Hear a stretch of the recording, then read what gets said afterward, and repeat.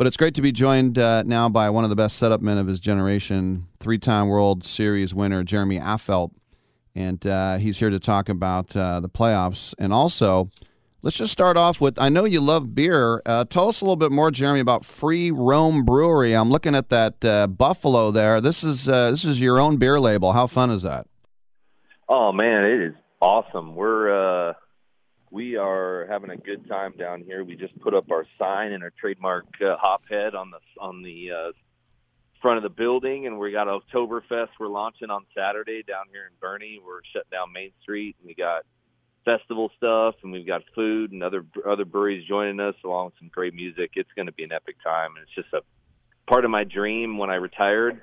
It's what I wanted to do, and I just haven't found time or felt in the right place, and I finally did it and took a risk and pulled the trigger, and I'm super excited. It's part of my legacy I want to leave for my boys, and trying to do something good for a community, and we're able to do it. I'm super excited for it.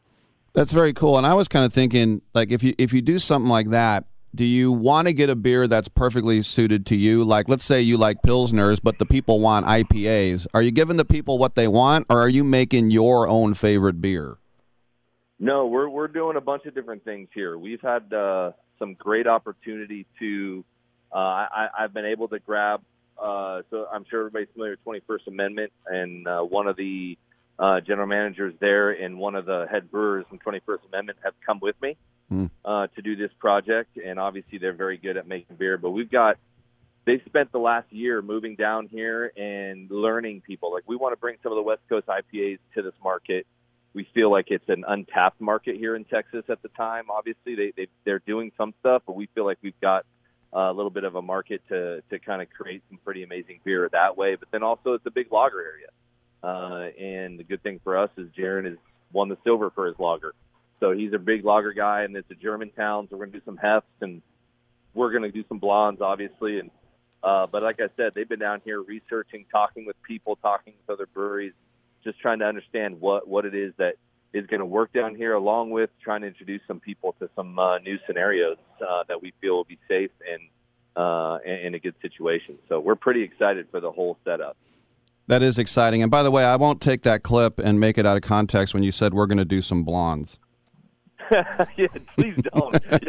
That's blonde beer. Blonde beer. All right. Well, listen, I know it's impossible to root for the Dodgers. You're probably rooting for the Cards, but deep down, how amazing is it that we're going to get Dodgers-Giants now? Well, it's going to be a great series. And it is amazing. It creates the intensity. Obviously, as a Giant, I'd rather see the Cardinals. I think there's some pretty cool history in the playoffs with those two teams as well. Somewhat of the sad thing I would say is how this is the problem with the wild card setup, but also the situation that I'm glad both these teams are in the playoffs. If you didn't have a wild card situation, you would have had 106 win team not make the playoffs. Mm-hmm. Like, that would have been like the weirdest thing ever. But you also have now the first ever, which is really cool, and I'm sure it's great for marketing and baseball and everything else, but you have two 105-plus win teams facing off each other in the playoffs, which I don't think has ever been done. So you have a first in Major League Baseball, which is hard to do. First in Major League Baseball are a very difficult thing to do because we're so far into the game and so many years into the game. So to see this is history. So it's going to be pretty awesome. I do feel the two best teams in the National League are playing each other a little early. It shouldn't be a division series. It should be a championship series. So I feel like that was kind of a messed up deal they might want to look into on records and stuff like that in the future. But it is a good thing for both areas, LA and San Francisco, both cities that have taken some, all the whole country's run a rough road. But if you look at California and you look at San Francisco and LA and you got there's been a lot of just tough times in those cities' lives the last few years with fires and COVID and just all these different scenarios, that it's just a really cool deal to find these two teams now in the community and the amount of people now that have just something to just celebrate and cheer for and get ready for and look forward to. It is an amazing thing. And that's what baseball does to a community. And this is the best thing for communities, have rivals battling off in the playoffs. It's going to be pretty awesome. A couple more questions for Jeremy Affeldt. I admire the fact that your postseason record, I mean, 33 games with an ERA under 1. That means this wasn't just some Monday night against the Rockies in April. This was the bright lights, the heart racing faster, the sweat pouring more. Why were you able to raise your game and be better in the postseason? Yeah, I think that question's been asked of me several times, and really there's not a huge secret to it. I think it's a mentality. Like I said, my ERA and my numbers in the regular season throughout my whole career were kind of up and down. Sometimes they were really good. Sometimes they were okay. Sometimes they were terrible. And sometimes they were just, a good reliever's ERA. It was all over the map. And the playoffs obviously was different. But I just treated the playoffs, and maybe it's how I thought. So going into the regular season, I thought I didn't want to give up a run. Every game was on the line for me. It was like I took a pride in doing my job. And when I didn't do it, I was pretty upset about it. And that didn't change in the playoffs. And I think what happens a lot of times with some of these players is in a 162-game season, they relax, say, I got a long season. I'm just going to kind of play it out. My numbers are going to be my numbers, and I'm just going to play. And all of a sudden the playoffs come, and all of a sudden they feel like, oh, my gosh, I can't just play. I've got to be better. I've got to be Mr. October. I've got to do this. I've got to hit a 3-run homer with nobody on base. I've got to strike out the side when I haven't even thrown a pitch yet. There's just so many things that take place in the playoffs mentally that cause people to do it differently, and they get tight sphincters. They go out there and they're just like, I don't, and they're almost kind of scared, or they're taking risks they shouldn't take, swinging at a ball that they know they wouldn't swing at normally, hoping that it'll be the game-winning hitter, I'll be a hero, or trying to make a pitch that I know I can't make, that I shouldn't, trying to throw a 3-2 curveball when my curveball is not working, but knowing maybe it'll just work this time and it'll just look amazing. Like, they try too much. And I went out there and just said, all the pressure's on the hitter. They have to get hits, and they got to score runs to win a game.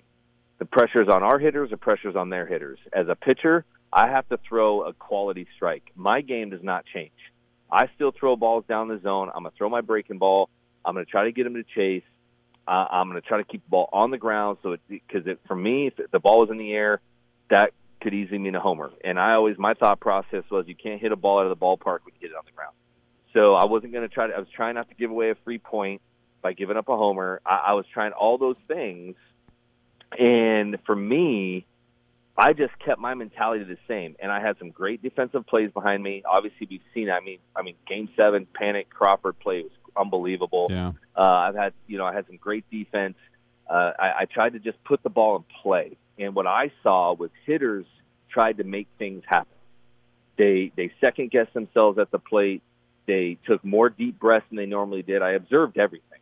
And if I'm looking at a hitter that usually takes one deep breath before he steps in, now he's taking 2 or 3, he's trying to calm his heart rate down. I looked at that as like, okay, I'm going to keep it sped up as much as I can, because when the heart rate's sped up too much, they make decisions they shouldn't make.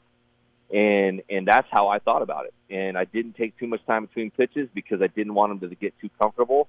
I wanted to keep them rushed, and I tried to force hitters to call timeout against me. And that's how I did it. And it worked. And obviously great defense. And you have a manager that matched me up against some amazing guys. Like, he wouldn't put me, he said it. He's like, man, there's certain matchups that you're going to succeed in, certain ones you're not.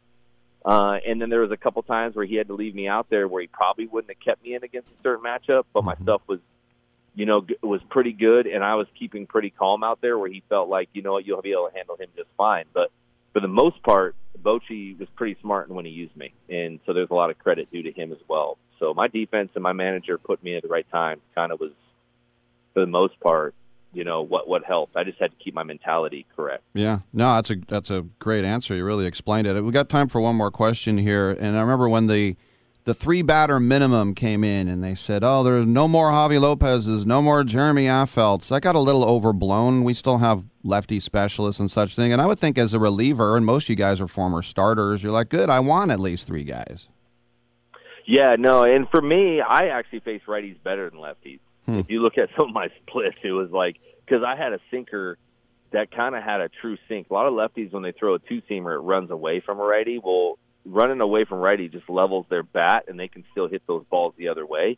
it runs into a lefty, which jams them. But I had balls that kind of went in, away and down from a righty, causing a lot of ground balls off the end of the bat, miss-hitting balls on the bottom of the barrel, causing grounders as well. So I didn't have a problem facing righties. I think Bochy, he tried to use me in a lefty situation or a switch hitter, forcing that left-handed hitter to go to the right side. Because a lot of times with switch hitters, their batting average is a lot better on the left side because they've got to focus more on that swing. Their just power is on the right side.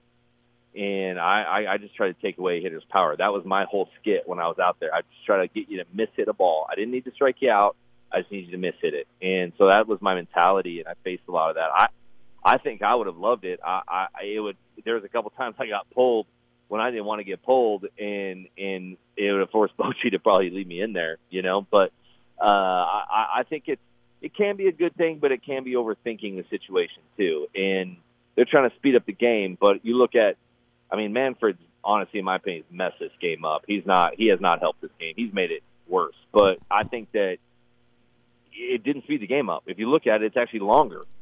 Because so it's like everything you're doing is you're taking away from the history of the game that made this game click, thinking you're going to speed it up, but in the meantime, you've made it a longer game actually, and you made it less of a history, less of a pure game, and it's not helping. I don't love some of the stuff that I see in this game. I'm actually happy I'm not playing in some instances because I wouldn't have been able to.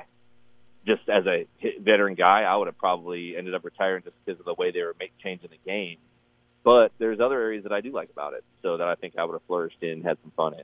No doubt about it. Jeremy Affeldt, 3 rings. And remember, check out freeroambrewing.com down there in Bernie, just outside San Antonio. Exciting times. Jeremy, thanks for coming on, man. We really appreciate it.